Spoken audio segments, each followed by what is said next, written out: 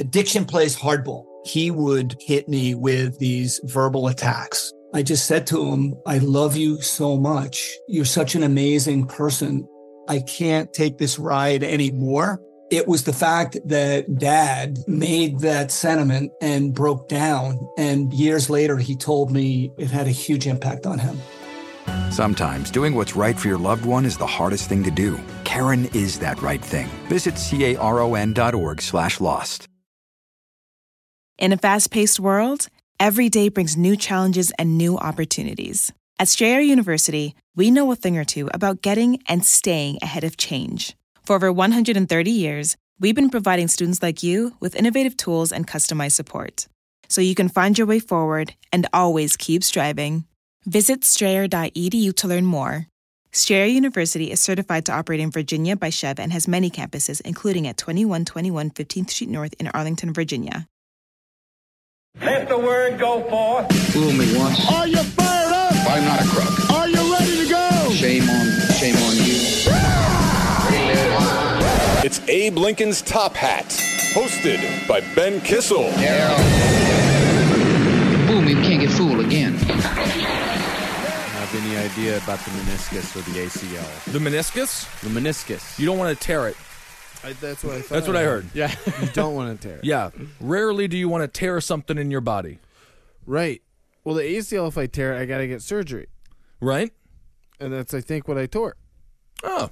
So well, better start drinking. All right, that sounds good. Welcome to the show, everyone. I'm Ben Kissel, as always, with Marcus Parks. He's wearing a Cowmen t-shirt. It's the great band. They're called the Cowmen. Check them out. And I'm in it. Go check out our album on Spotify. That is sort of a faux pas to wear the shirt of the band that you are in, Mr. Parks. Yeah, that's not a faux pas. That's what you're supposed to do. Yeah, Travis, wait until you're introduced. I'm making fun of Marcus. I always start the show making fun of Marcus, and then Marcus calls me an idiot, and then we introduce the guest. Yep, that's the way it goes, you idiot. Good Lord. The Cowmen, kind of a faux pas to be wearing a shirt that you're a member of a band, whatever. He's the drummer of the Cowmen. Check out their album. How you doing, Marcus? I'm doing great. How are you? I'm good. Thank you. I am a little bit wounded as well. I fell on the ice during this last storm, and it was a nightmare. Oh, you fell on the ice? Yeah, I fell on the ice, and it was a total disaster. And I was walking to the bar because it's a snowstorm. There's nothing else to do. I don't have a family to terrorize. and that's the one fun thing about a snowstorm. You get to really let your kids know what daddy was like in college. A drunkard. And I'm walking to the bar, and they were doing some construction on the sidewalk, so there was a steel plate over, the place that they were constructing the new sidewalk. And I'm walking to the bar, and I said on my way over, I said, I'm falling on this. I said, on the way home, I'm falling right here on this steel slab. And sure enough, I'm walking back from the bar. I'm a cartoon level drunk. I'm burping things into the air. You would have thought I just got off a sailor's boat. And I pass the concrete, and I walk on the steel slab, and I fall right on my butt, and it was embarrassing, and it was in front of all these girls, and they were laughing, and the guys, they don't want to help me. I'm too big to care for. It was a nightmare, so I'm sore. Oh, it's fine. I did great in the snowstorm. I didn't go outside. I was all cozy up. It was wonderful. Different ways to handle it. All right, today's guest, we got Travis Irvine. Travis Irvine is with us. Hey, you know how I handled the snowstorm was going to Chicago, a way colder place, and then it didn't snow there, so that's what I did. It's a brilliant idea. Yeah, I thought of that one. Not bad. Let's see. So on the last episode, we ended it with a great story. Not a great story, a sad story, a tragic story. Out of Flint, Michigan, Claude Wilson, a longtime listener and good friend of the show, gave us some details on what was occurring with the water crisis in Flint, Michigan. But Marcus and I are proud to announce, because Abraham Lincoln's Top Hat covered it, everything is fine in Flint. Woo! Am I right, Marcus? Thumbs down on that, Benjamin. Thumbs down. Okay, so things have gotten worse. Is that correct? Things have gotten so much worse. In fact, the residents are starting to be told by the city that if they don't pay the water bills for the water that they cannot consume, the city will charge them with child endangerment and can then take away their children. So theoretically, they don't pay the water bill, and then they shut off that houses water, and then because the water is shut off, now the child is endangered, and the state can come and take them away. That is an absolute 100% reality in Flint, Michigan right Brilliant. Absolutely brilliant. It's completely outrageous. It's absolutely insane. I can't believe it's happening once again in this country. So Governor Schneider, the governor of Michigan, he absolutely dropped the ball. He's a total failure. He's a schmuck, and again, he should resign. The one thing government has to do for the people is give them fresh, clean drinking water and a couple of roads. Yeah. That's all we ask for. Even some of the roads can be dirt roads. Those are the most fun to go mudding on. Yeah. You know? But it is getting terrible. It's getting worse and worse in Flint. And they're saying this is going to be a 15-year cleanup process, Marcus. Is that right? 15 years and $60 million to fix this. And in the meantime, anyone who lives in the area where this is happening, they're not going to be able to sell their homes. They're not going to be able to they're stuck there. Yeah. Right. I mean, home values are down in Flint, for sure. Yeah. And they were already pretty down before anyway. Toxic levels of lead aren't good for the housing market, huh? Apparently not. Isn't that a shocker? No, here's the thing. How much was the first round of pipes that the government should have laid? Remember, they had a choice of two types of pipes. They chose the less expensive lead pipes, which is what has led to the whole problem. They're saving money for the people. Yeah. Yeah, and it's not just the lead pipes. The biggest problem was that they stopped taking it from, I think, Lake Michigan. They started taking it from a place called Lake Huron, and we got into quite a controversial spelling match, or pronunciation match, rather, on the last episode. Everyone says Ben doesn't know how to pronounce many things. His mouth is full of Swiss cheese. But I was calling it Huron, which makes more sense. It's Huron, but it's Huron. Lake Huron. That's where they're getting it from. Or that's where they first got it from. Now they're getting it from the Flint River. It is, I'm not sure if that's correct. I believe it was coming from Lake Huron when it was poisoned, but I don't know. You can check that out. I heard they're getting it from Lake Lead. That's not the lake to get the water from. That's a bad lake. That's Don't correct. swim in that lake. No, do not go there. Do nothing there. You're going to come out looking like a toxic Swamp Thing-like character, but minus the charm, and the cameras won't be on you, and you won't get a television series out of it. You'll just be an outcast that nobody talks to or touches, like a leper from biblical times. So Flint, Michigan, it's going through a massive crisis. We mentioned on the last episode, Marcus, clarification? From Lake Huron to the Flint River. It's currently at the Flint River. Okay, currently at the Flint River. From the Flint River. Currently getting it from the Flint River, which might as well be called Flint Lead. Okay. Lead River. Whatever. It doesn't matter. Good job, Travis. Thank you for being here. I'm helping. That's right.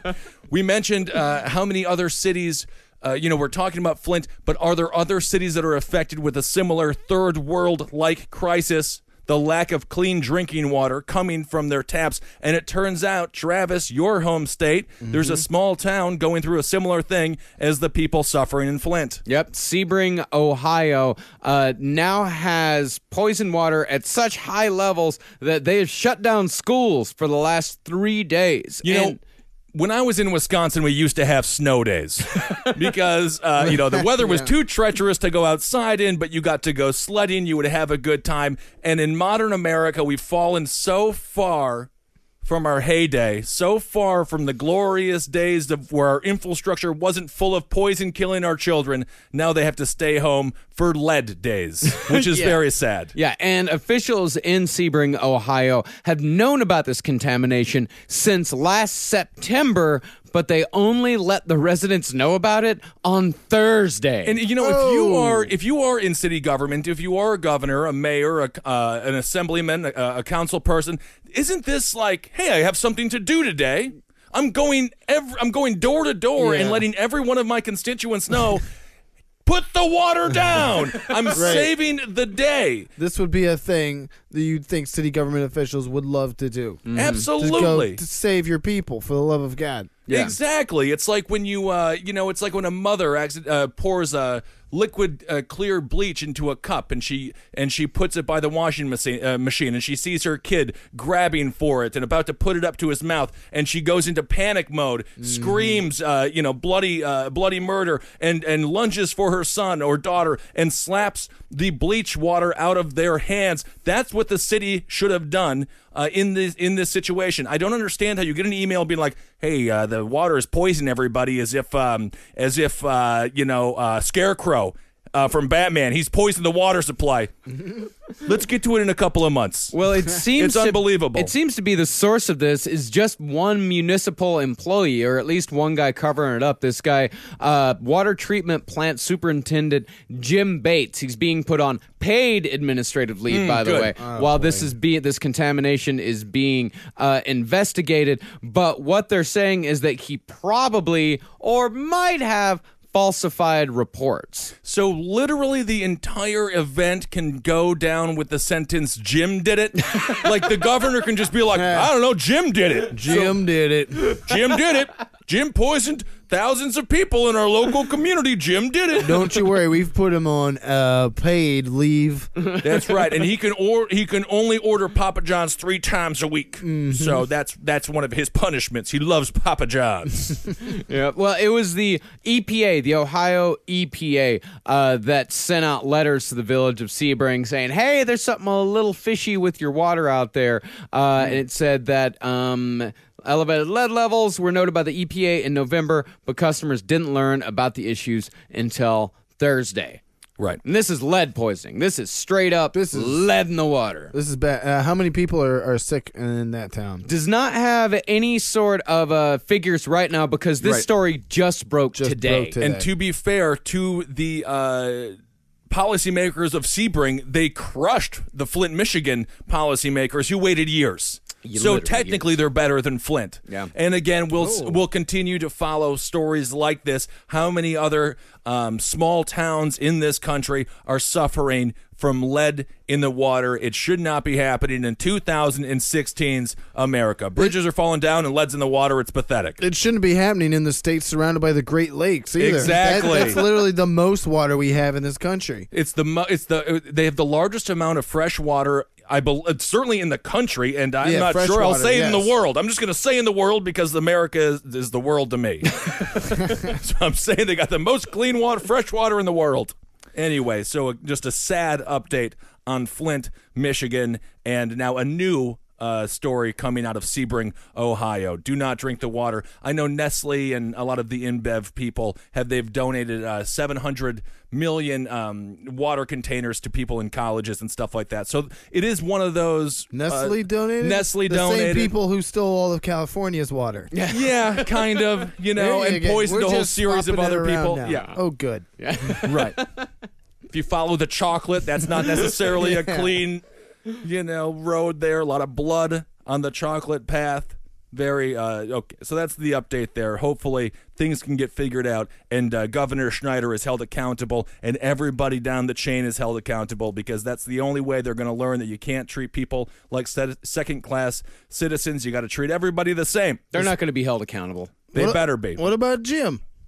Well, Jim is on paid leave, so he is being held accountable. Oh, good. Yeah, technically, Jim will probably go down, but I doubt governors will go down because of this. I seriously doubt. He's refusing to even entertaining the idea of resigning. But it takes a while. These things snowball, and I think it is a possibility once the protests really start to heat up. Right. Like they have to heat up the water in their hometown in order to drink it. Well, they've released emails, right? Yes, he released there's emails. There's officially an investigation now of the governor's office, but they left out 7 months of emails. Right. So from we'll see. Over the years. Emails are big. Email scandals are hot this year. There's no doubt about that. Between Hillary Clinton and Governor Schneider, everyone wants to know what all these people in power are emailing about. By the way, that investigation that you're talking about, the guy that's leading it donated to Snyder's campaign. Oh, unbiased. Oh, yeah.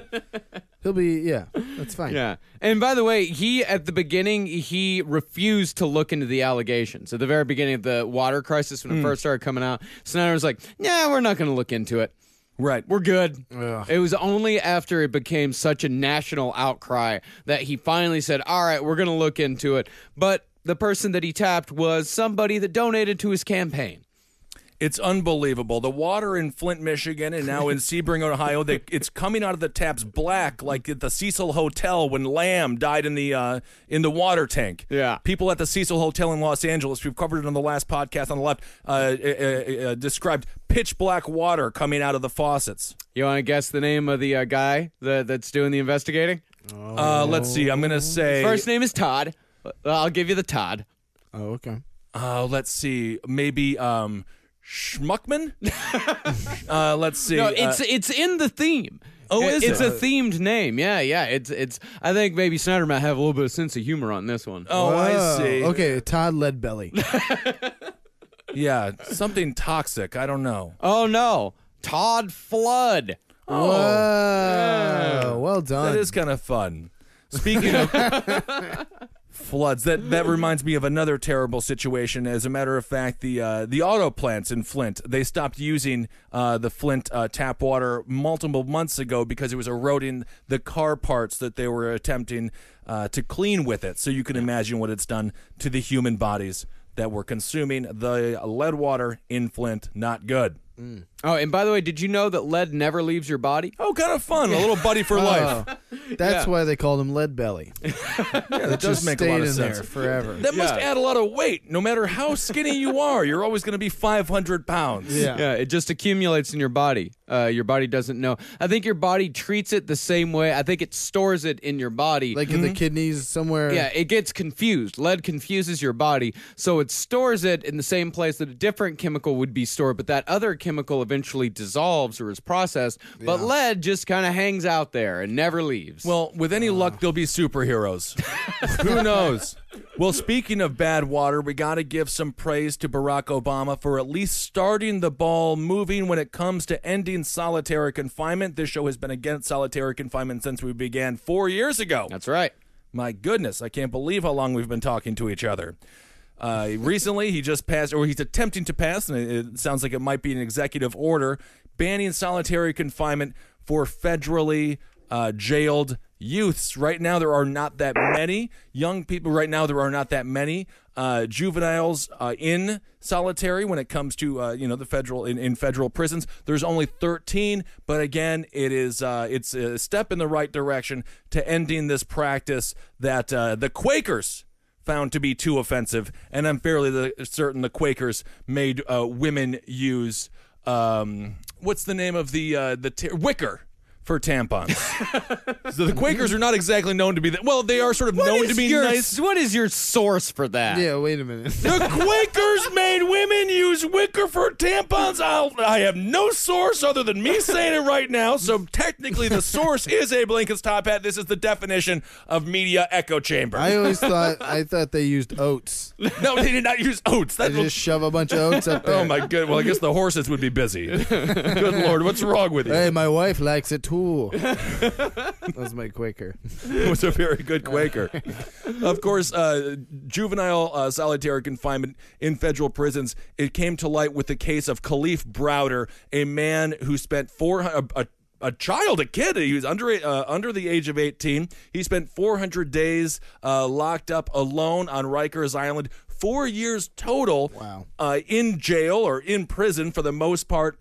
And it was for a robbery charge. 4 years he spent getting beat up by police, getting beat up by corrections officers and by other inmates. 4 years he goes in front of the judge on the robbery charge, and the judge says, case dismissed. Can you imagine that feeling for this poor guy? 400 days in solitary confinement, awaiting trial for a crime that would then later take a judge literally 2.5 minutes to weigh in on. And 4 seconds to say case dismissed. The justice system in this country is bizarre. It's crazy. He obviously didn't have the money to pay the bail, so he's there for 4 years. His life is a nightmare. Long story short, he tries to get his life together. He goes to a community college. He's making all the right steps. Obviously, he has massive psychological issues after these 4 years and 400 days in solitary. Ends up hanging himself. And it was a real tragedy. Barack Obama uses that as one of the great anecdotes or one of the sad anecdotes rather, for why he believes that solitary confinement for youths needs to be done away with, and I completely agree with him on that. I mean, if you want to talk about lasting psychological damage, this guy could not sit still in class. He would have panic attacks in classrooms because he couldn't sit still for that long. He would start to feel the walls closing in on him in a classroom. He's ruined. That's what solitary confinement does to these people. It ruins them. This is a developing brain. A child, when you're 16, your brain is still developing. You are a child, and you get out. These guys get out, and they're just ruined for life. There's nothing they can do. Absolutely, there's no doubt about it. You are entombed. You are buried alive. But unlike a pharaoh, you don't have all your toys to play with. You know, they bury all these. Yeah, there's no cats. There's no jewels. You know, in modern day society, no iPads or iPhones or whatever it might be. They don't put your brain in a jar. Exactly. So you can give it to the god Horus later. Exactly. Yeah. You got nothing to do in there, especially during the most developmental times of your mind, which is exactly what Marcus just said. So Obama doing a good thing in his final year of office, attempting to end juvenile solitary confinement. Right now, there are 10,000 people total in solitary confinement in federal prisons. I believe that we need to do away with the practice entirely. Maybe we can have it for very extreme situations. Murder. But even for murder, I mean, you know, murder in the prison. Maybe murder in the prison, but a lot of times what happens is the people in solitary confinement, they make a massive mistake because they don't know the rules of a jail or of a prison. So they'll go and they'll say to a prison guard under the idea that this prison guard is there to help them, they'll say, I'm getting bullied by this guy. He wants to beat me up. He's taking my money, whatever it might be, sodomizing me, sexual assaulting me, whatever it might be.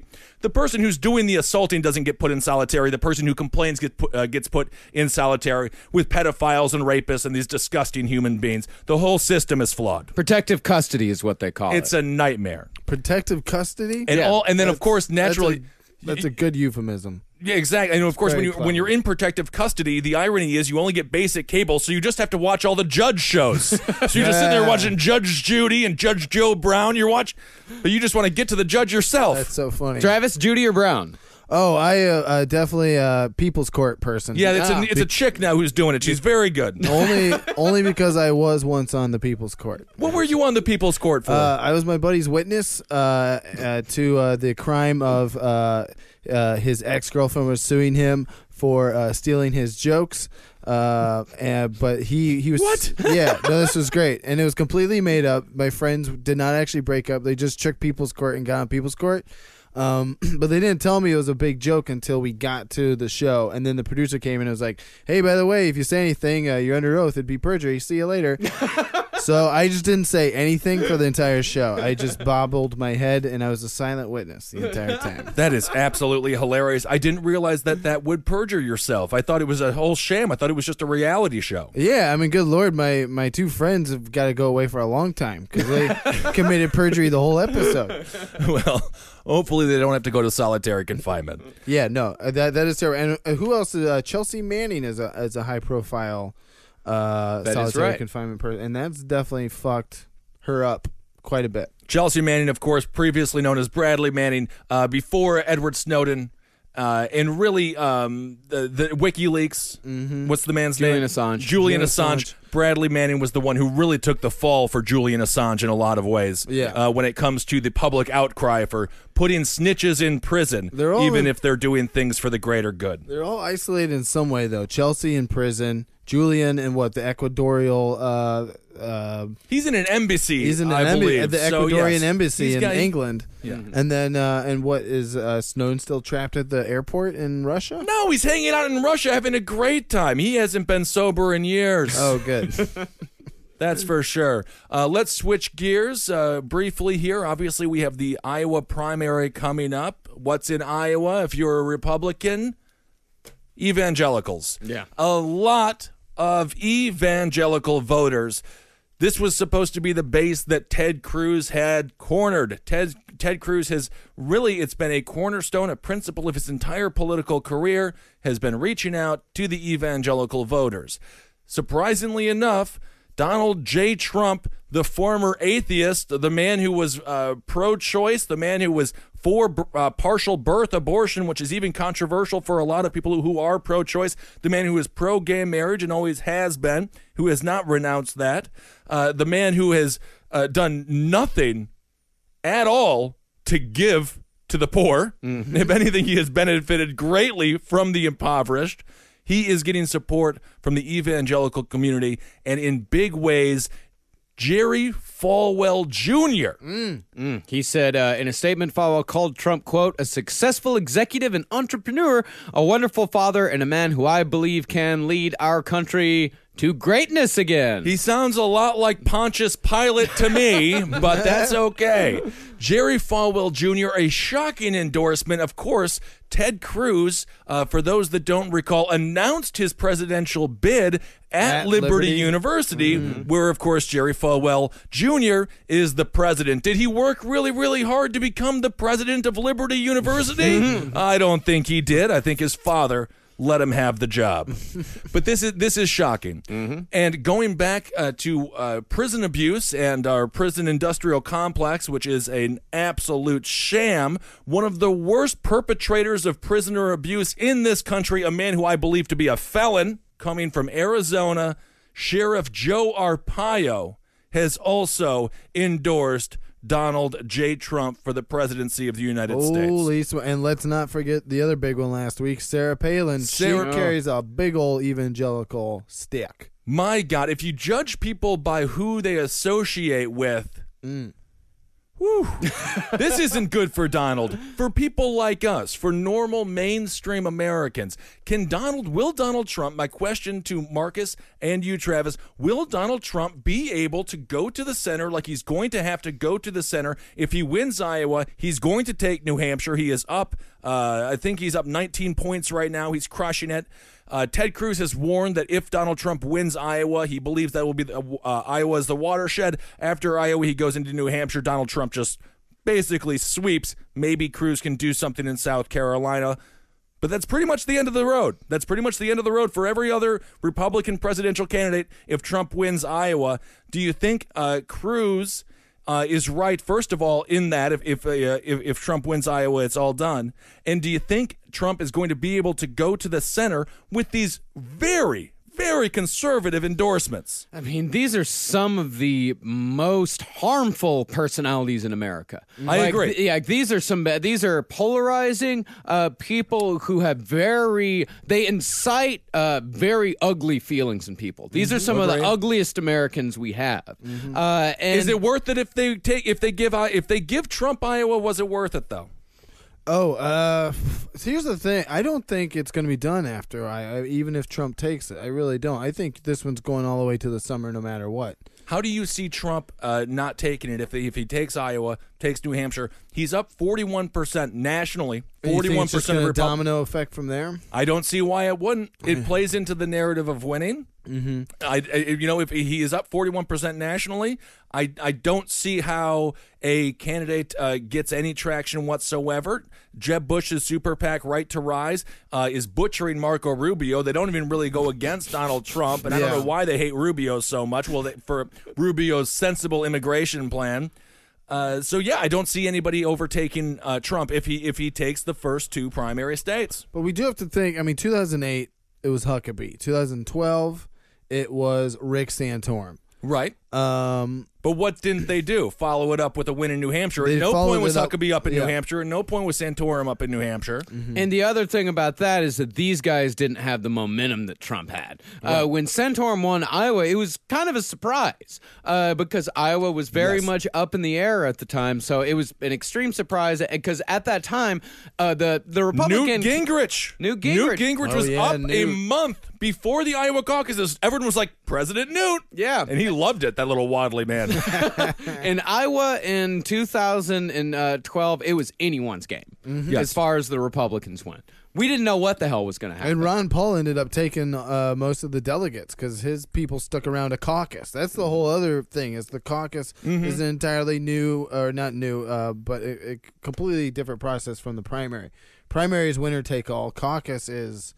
your supporters have to hang around after the polls close. That's and then, correct. sign up to be caucusers. And I believe there is 13 caucus states that do have that delegate share, which is interesting. So yes, Right. I'm not saying that Trump is going to get all the delegates, but a W is a W in the eyes of the media and in the eyes of the people. That's true. So, but what's so interesting about Trump, I was in reading the New York Times, and there was just a small article called "The Obama Theory of Trump," and it's written by David Axelrod. Of course, I mean he has been working in political campaigns for decades. He's very well known. In 2007, he was, as a matter of fact, in 2004 when Obama won the Senate seat, he's been very influential in shaping America's vision of what Barack Obama is. Basically, the article is about how the incumbent president, when there is an open seat election, the incumbent president is the most important person in the race because the electorate is going to usually choose the opposite of what they've had for 8 years. So I'll just read a little bit from this, from David Axelrod. He said, here's the gist. Open seat presidential elections are shaped by perceptions of the style and personality of the outgoing incumbent. Voters rarely seek the replica of what they have. They almost always seek the remedy. The candidate who has the personal qualities the public finds lacking in the departing executive. To give one example, a young, energetic John F. Kennedy succeeds the grandfatherly Dwight D. Eisenhower. So, and you cannot, and we've said this before, did Obama create Trump in the way that you look at the thoughtfulness, the lack of emotion, unless he's discussing guns, and you know, to his detriment, I thought the lack of emotion when it comes to ISIS and foreign policy and a lot of different things that Obama has had perceived inaction on. He has not been, in front of the American people selling us on anything. Right. But Donald Trump, I mean, he is the opposite of that. He is the definition of not thoughtful, but the definition of a salesman. Yeah, I think this is spot on because this is all a culmination of the rise of the Tea Party that all started happening after the 2008 election. After Obama got in and they went for Obamacare, they tried to do cap and trade, and they basically tried to, Pelosi was, the Democrats had the House, they had the Senate, they had the White House, they had the whole thing, and the turnaround then in 2010 was for the Sarah Palin's and Ron Paul thought bubbles of 2008 to carry on to 2010. You had the Tea Party revolution, where a lot of moderate Republicans got primaried out, and it kept going. And then Mitt Romney was not a proper culmination of that. He was certainly a moderate. He was also a Mormon, so made no sense to Tea Party people. And so here we are, 2016. Obama's finally done. Axelrod's nailed it. This is the culmination of the Tea Party distaste for American politics has been bubbling for the 8 years that Obama has been president. But wouldn't you say if that is the case, Ted Cruz is the Tea Party candidate? I mean, he was. Trump's, it's like Trump's not even involved with government. He hates it, and when he goes Right. out there and says it, that's what they like. But if you're Ted Cruz, you've been carrying this Tea Party football for 90 yards downfield. You can see the end zone, and then all of a sudden, Donald J. Trump just comes up from behind, strips the ball, and takes it in the end zone instead of you. He's the hero, yeah. Well, Cruz came in 2012, right? Rand Paul came in 2010. He came in on the Tea Party Express, but was Cruz 2010 as well, or was he 2012? I think he was 2012. I believe he's just a one-term guy at this point. Okay, gotcha. And that's when Rubio came in as well, 2012?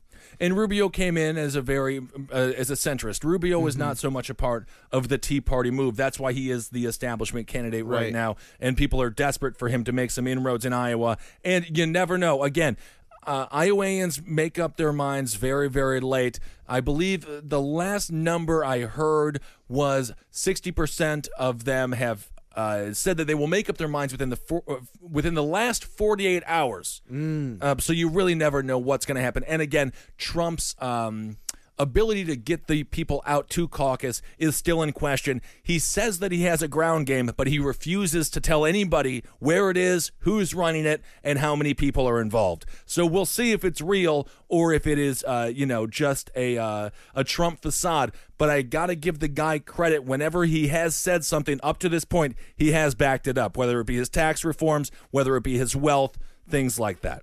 Wow. I do think after Iowa, It'll be Trump or Cruz. It'll definitely be Trump or Cruz. I think Rubio takes third. And I think, and we've talked about this after the last debate.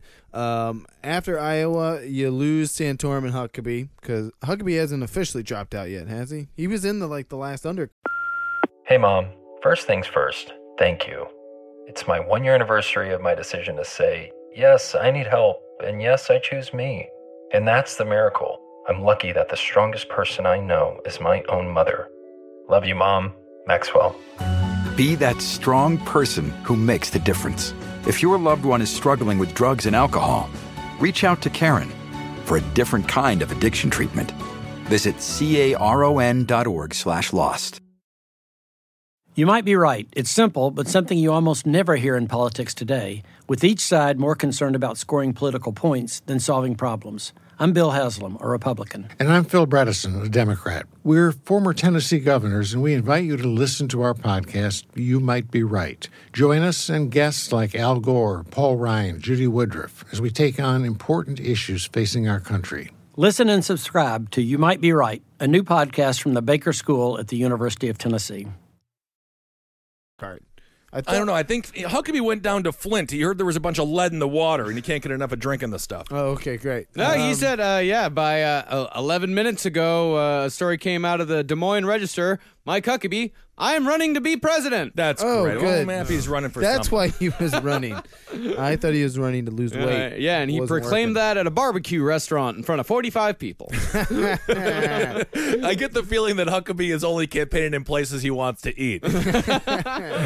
Not a bad move. I got to give the guy credit. Yeah, that was the best part about that documentary Caucus is just watching Rick Santorum eat all the Iowa food all the time. Yes. That's also my favorite clip of Hillary Clinton. I don't like the woman, but she really nailed the eating the pork chop on a stick.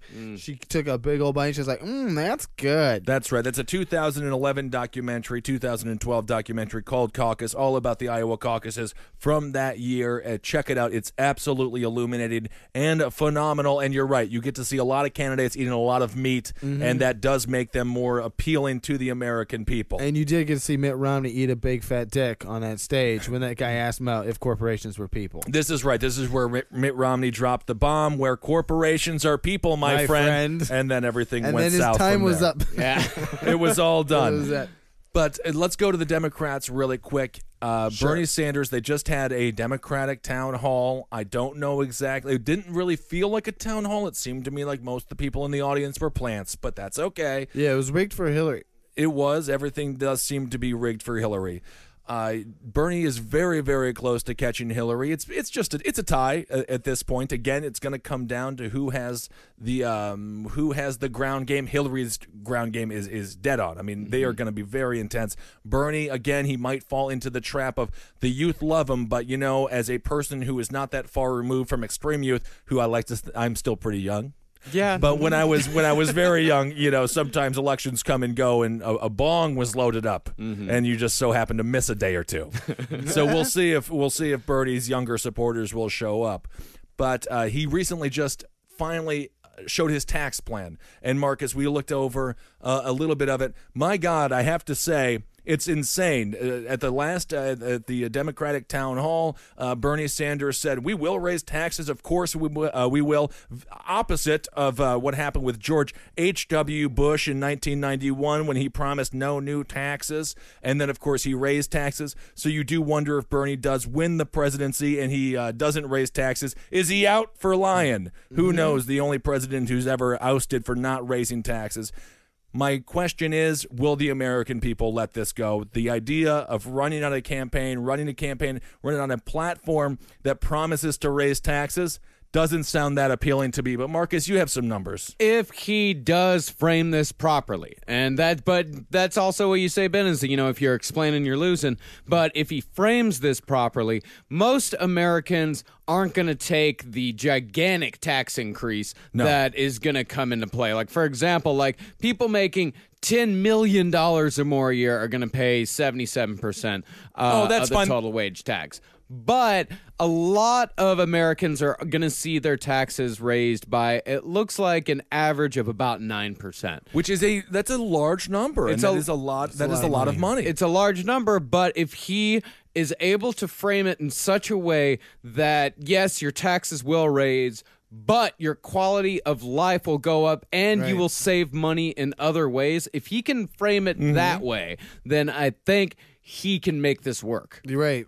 And that's a very difficult thing to pitch to the American public who have no patience for numbers with these kinds of things. But you're absolutely right. In theory, and of course it's all in theory, if Bernie's socialist policies did work, your healthcare costs would go down. Your college, God knows, college loans, that's the biggest thing hanging over my head. Negative $60,000 in debt for college loans. Those go down. Healthcare costs go down. Housing costs go down. Your cost of living is way more affordable. Minimum wages go up to 15. So it is. All right. So the one issue with that is basically what happens with the minimum wage going up. That means employers employers cut employees, and their benefits and their benefits. They cut them to 39 hours a week or 29 hours a week, whatever isn't considered full time. Then that person has to go out and get 2 jobs, and they end up being more screwed in the long run. And when it comes to with the premiums with healthcare, correct? At no point are we seeing right now with Obamacare, it's not exactly going wonderfully. And I think I'm concerned that people will see what happens with Obamacare. And regardless of if the Supreme Court deemed it constitutional, there's people like Rand Paul who still believe it not to be constitutional. Will that be the lackluster rollout of Obamacare? And it's not really loved in this country right now. Is that going to hurt his tax plan in general? Well, I think part of his healthcare system, I think, does play into what you said about the minimum wage raising, causing employers to cut employees and to keep them at 39.5 hours. With Bernie Sanders, with his plan, he is going to take away that requirement that businesses have to have right now. Like, say they have so many employees, they have to start paying into healthcare, so businesses don't grow. If he takes that out, if he takes out the possibility, or if he takes out the requirement that businesses have to pay full-time employees out of healthcare, then things might grow a little bit. Right. Businesses, supposedly with Bernie's plan, businesses save a lot of money by not having to provide health benefits for everybody because the entire nation's on a single-payer healthcare system, which is very different from Obamacare. It is very different from Obamacare. It's what Canada Obama he had to compromise, and Canada is an absolute living hell.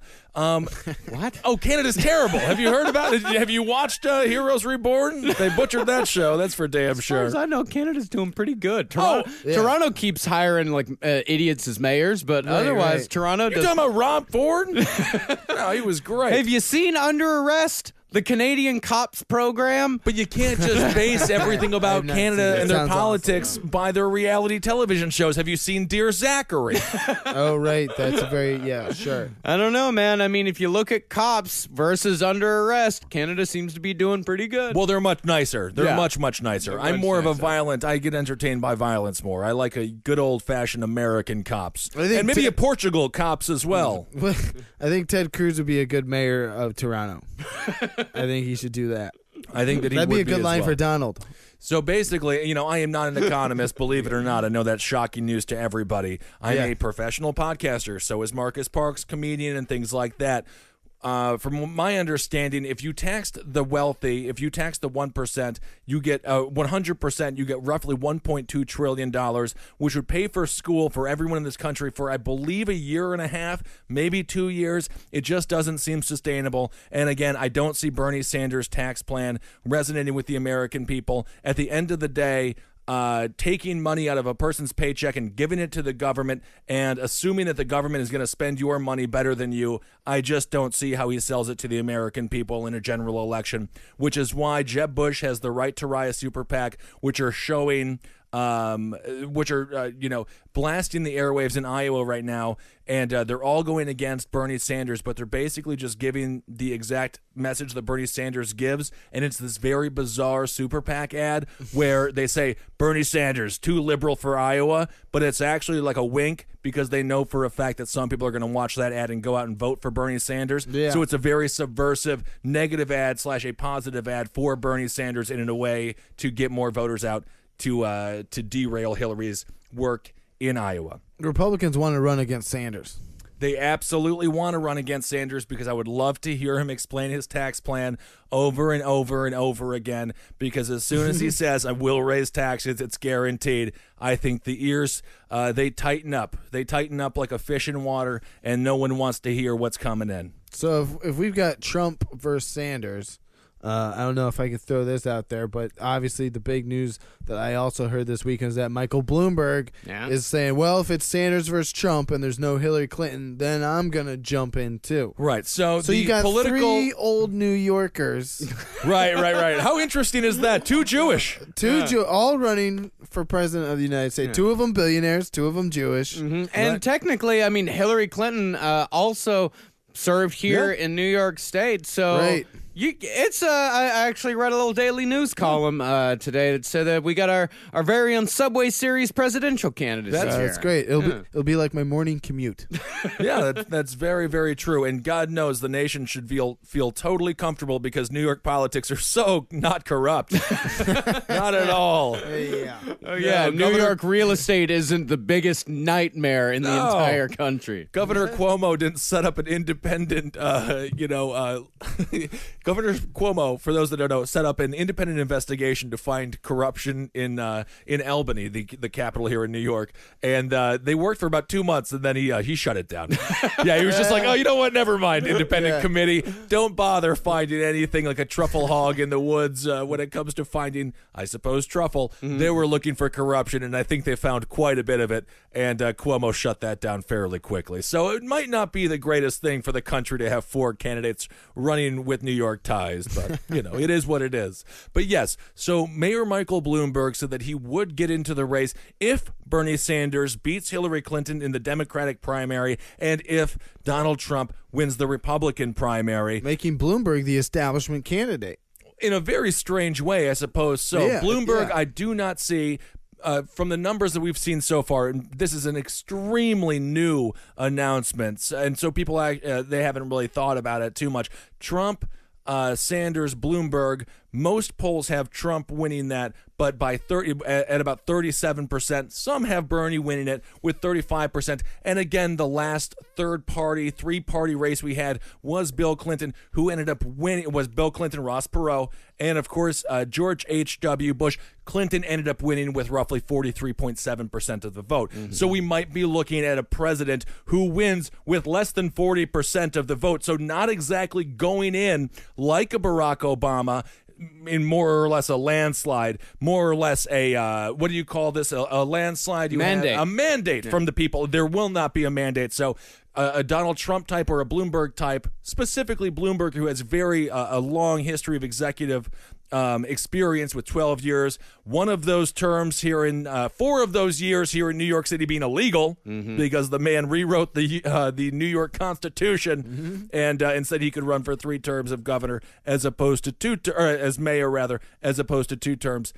Bernie Sanders going in with 35% of the American people's support. I don't see how he gets anything done when it comes to passing his tax ideas through Congress. And of course, Congress holds the purse, and they, at the end of the day, decide what we're spending, how much money we're spending, and what we're spending it on. Could be a good old negotiation tactic, though. Go in expecting so much more. You're talking about Bernie Sanders' tax plan as a good negotiation position for him to be in now. Going in with the bar set high. Going in with the bar set extremely high and getting what you want, but when they come down. Yeah. I mean, some people say that's why the Affordable Care Act was so toothless, because they went in with exactly what they wanted. And of course, they're going to bring it down. They're going to water it down. So they say that's why it was such a terrible bill when it was passed. Yeah, and they've been slowly dismantling it. Of course, the Supreme Court again gave them a big victory. So yeah, that would be a whole nother variable, and we could see something really phenomenal. Michael Bloomberg, I do not believe that he would take many votes away from Donald Trump. I actually think he would take more votes away from Bernie Sanders. If this, of course, is if Bernie beats Hillary, which that's going to be extremely difficult. I don't really see it happening, again, because of the tax problems. But if that would occur, I could see Bloomberg taking more away from Bernie because of his more socially liberal positions, and definitely being despised by a lot of Trump and Tea Party core supporters for things such as his much talked about soda ban.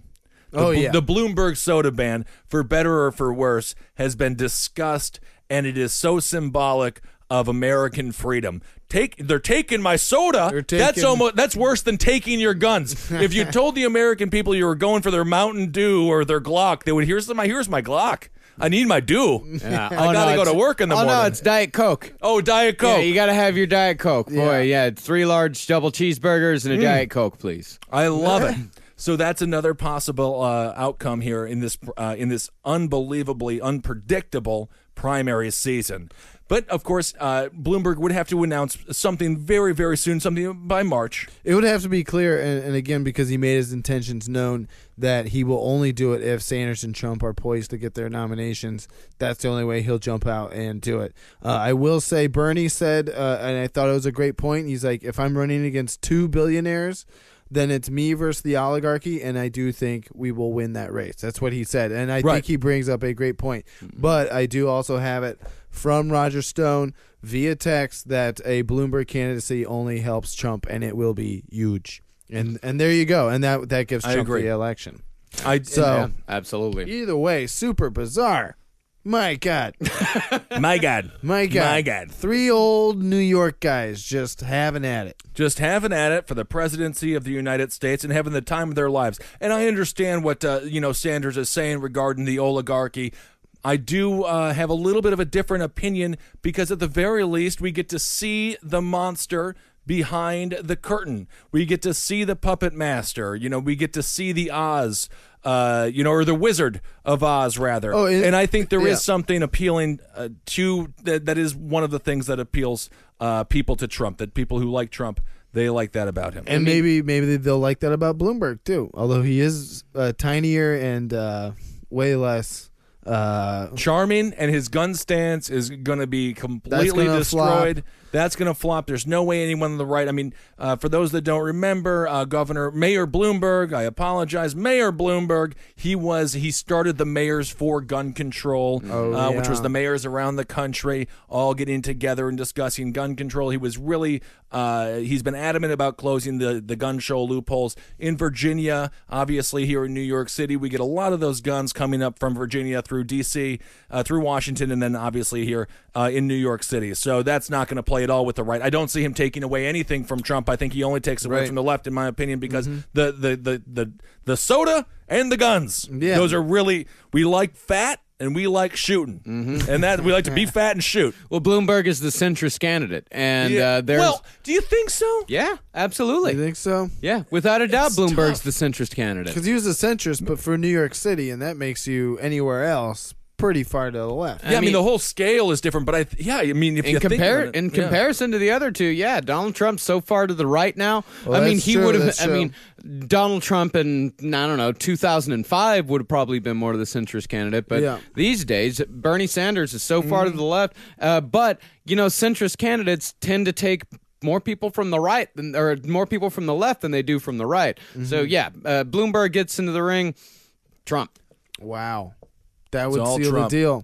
All right. Well, just quickly, I was speaking with my friend Naomi. She works for Rand Paul. We got to give Rand Paul some love. He's polling 4th or 5th in Iowa right now. He wasn't in the last Republican debate, and everybody agreed that Rand Paul won the last Republican debate because he was not in it. And you know what, Marcus? I love Rand Paul. I just got to say it. And between Bernie, Hillary, Trump, and Cruz, I feel like Rand Paul is one of the people that has the best ideas for the country. And again, libertarian, there's no doubt about it. When you get into office, you have to go to the middle. When you obviously, when you run for the presidency, you have to go to the middle. But certainly when you get into the office. So I think his foreign policy would become a little bit more hawkish once the military gets his ear. But for the most part, I think Rand Paul needs to be heard a little bit more in this primary debate. I like him, but I think his year's 2024. 2024, that could be if he stays in. He is a Democrat challenging him right now in Kentucky. But one of the good things, Rand Paul very against Common Core, which is something that a lot of Republicans are still on board with, and most Democrats are on board with. No Child Left Behind. Rand Paul has been against that since day one. Many Democrats supported that. He's got a whole series of great ideas when it comes to not mass incarceration, but actual reform of these individuals. So I feel like he definitely needs to be heard more on the Republican side. And ironically enough, if Rand Paul ran as an independent, I think he could steal a lot of votes from the left. Well, and he could save money and time by just running with the Libertarians if he really felt that he was shysted by the GOP. I think the Libertarians, of course, there's a lot of debate in the Libertarian side if they would let Rand Paul, like if they would give him the nomination, because that's how hardcore Libertarians are for no reason. But if he wanted to save money, he could just run with the Libertarians. They already have ballot access in at least 30 of the states. But then he's got to hang out with Bob Barr. No one's hanging out with Bob Barr. Bob Barr's gone. That guy's gone. Wayne Allen Root. Is he? Yeah. Bob Barr's VP pick. Wayne Allen Root is a Trump fan. Wayne Allen Root sounds like a serial killer we're going to cover on last podcast on the left. He might be. He might be. I'm not ruling it out yet. I've met the man. Certain privacy rights that I love about Rand, more targeted surveillance, no bulk data collection. American Revolution was fought over the Fourth Amendment rights. He is one of the staunch conservative supporters of the Constitution, civil liberties, and he hasn't wavered one bit. But progressives are on that train too. Bernie Sanders is also very pro-civil liberties. It's probably good noting that Bernie Sanders voted for Rand Paul's Audit the Fed bill the other week. That's right. Rand wanted to audit the Fed. On the same page on that. Ted Cruz did not show up to audit the Fed, despite the fact that he moonlights as a libertarian when it's convenient. Such bullshit. But his wife works for Goldman Sachs, so of he's course. Literally in bed with Wall Street. That's right. If you go to Rand Paul's website, if they're sleeping together, which I don't know. Yeah. Look at Ted Cruz. Yeah. If you're wondering why Rand Paul is so stressed, go to his website and find Rand Paul and Issues. One bullet point: I spend my days defending the Bill of Rights, which you can imagine how exhausting that is constantly. But anyway, I really do love Rand Paul, and I hope he gets some attention coming up. He's hitting the airwaves more than he ever has before, and I think he's got a really good chance. Opposite idea of Bernie Sanders when it comes to who keeps your money. Do you keep it or do you give it to the government? I personally don't believe the government's going to do a very good job with it, because you look at New York City, as a country, we spend more on education than any country on the face of the planet. And our kids are still pretty dumb. They're the dumbest of any kids in the industrialized world. Or they're not the dumbest. Their education is sadly the worst. Thankfully, they are intelligent enough, many of them, to overcome the lack of good education in this country. So give Rand a look. If you're out in New Hampshire or out in Iowa, I really think he could make some waves. And honestly, if he can get into the third or even fourth in Iowa, that would he's poised amazing. For the next round. Absolutely, 4 years from now. Well, I think. Well, even now. Going into New Hampshire, he could go 2 or 1. It's possible. It would be fascinating to have a Sanders versus Paul election where it is just the most libertarian candidate on the right and the most progressive candidate on the left. One wants to tax you and the other one doesn't, and on social issues they're all the same. Well, that goes right in line with what I've always said about millennial politics, is that our generation, the people on the left are more left than the previous generation, and the people on the right are more libertarian than the previous Republican generation. So everyone who's our age, most of the conservatives we know are socially liberal, fiscally conservative. They're definitely more libertarian, and certainly more of the Democrats, lefties that I know, are super progressive, ready for single-payer health care and everything that Bernie's talking about. So I don't know. I think Marcus has a point. What if Bernie squeaks in with a 35% population or popular vote with Elizabeth Warren, and then in 2020 the Republicans finally get their shit together after the big Trump debacle, and they finally acknowledge that libertarianism is the way of the future for their party, and Rand Paul does get the nomination. That would be a sitting President Bernie Sanders versus a libertarian Senator Rand Paul. My God, that'd be a lot of fun. Ooh. Well, I'll tell you one thing. It'd make me feel better about America again. I'll tell you that much. Right? At least it'd be an intelligent conversation, as opposed to Trump yelling about Canada and Bloomberg that sodas for nobody. Yeah. Strangely enough, people think that Trump will be, very much like a dictator or like a going back to Pontius Pilate. What do you call Pontius Pilate? A judge? Nah, whatever the hell he was. They wore. What did they wear there? They had the a Jew. No, he's not Jewish. No, the olive thing. They had a Caesar. Leaves. They had leaves. The leaf thing. A Roman. He was a pilot. He wasn't a pilot. The Leafs. They wore it on their heads. What are you talking? I don't know what you mean. It was like a visor, but it was all dumb. It didn't have a thing on the front. A laurel? Is that what it's called? It's called a laurel. I could see Bernie Sanders wearing one of those. Oh, yeah, I can see that. Right? And a toga. Yeah, looks like that kind of guy. And having a great time. Right. All right. So that's an update. Why is he wearing a laurel? I just feel like he could. I just feel like he's the kind of guy that would. He does kind of look like the Little Caesars guy. That's what I'm saying. Yeah, or just like an old time, like a Roman senator. Just walking around with his big old stack of paper or concrete slabs. Bernus Sandus. Yeah, Bernus Sandus. Who knows? Laurel. All right, good to know. I've got that in the lockbox. Lock it up. Lock it up. Laurel. I can see Bernie Sanders wearing a laurel. Edit out everything up to that point. Absolutely not. All right. Thank you so much. That's great. Thanks for being here, Travis. Thank you so much. Check me out on Twitter, Travis Irvine, USA. That's great. Find him on Twitter, Travis Irvine, USA. You can also find Marcus Parks on Twitter, @Marcus Parks. I'm on Twitter, @Ben Kissel. I'm going to be on Kennedy on Fox Business this Thursday. What date is that, Marcus Parks? That will be January 28th, which will be very exciting. And that's it. Go join the round. Oh, my goodness, how many podcasts do we do together? The last podcast on the left Facebook page. Join that. The Roundtable of Gentlemen Facebook page. Join that. And then the Abe Lincoln's Top Hat page on Facebook. Go join that as well. Yeah, that'll be exciting. We like to specialize. Right. We tried putting it all in one place, and it was just a goddamn mess. That makes sense. Sounds like too much. Yeah, everyone's just kind of fighting and trying to kill each other there, which is exciting. All right, everyone. We'll talk to you soon. For more shows like the one you just listened to, go to cavecomedyradio.com.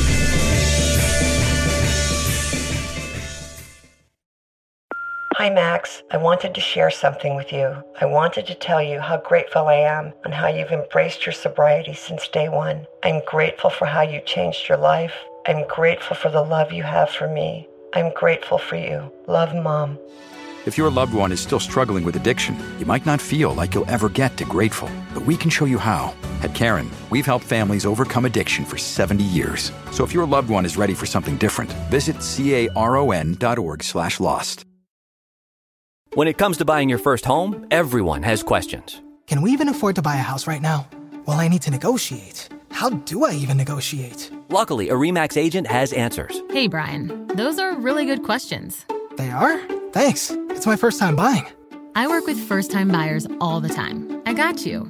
RE/MAX agents have more experience than other real estate agents. Visit RE/MAX.com or download the RE/MAX app to find the right agent. The right agent can lead the way. Each office independently owned and operated.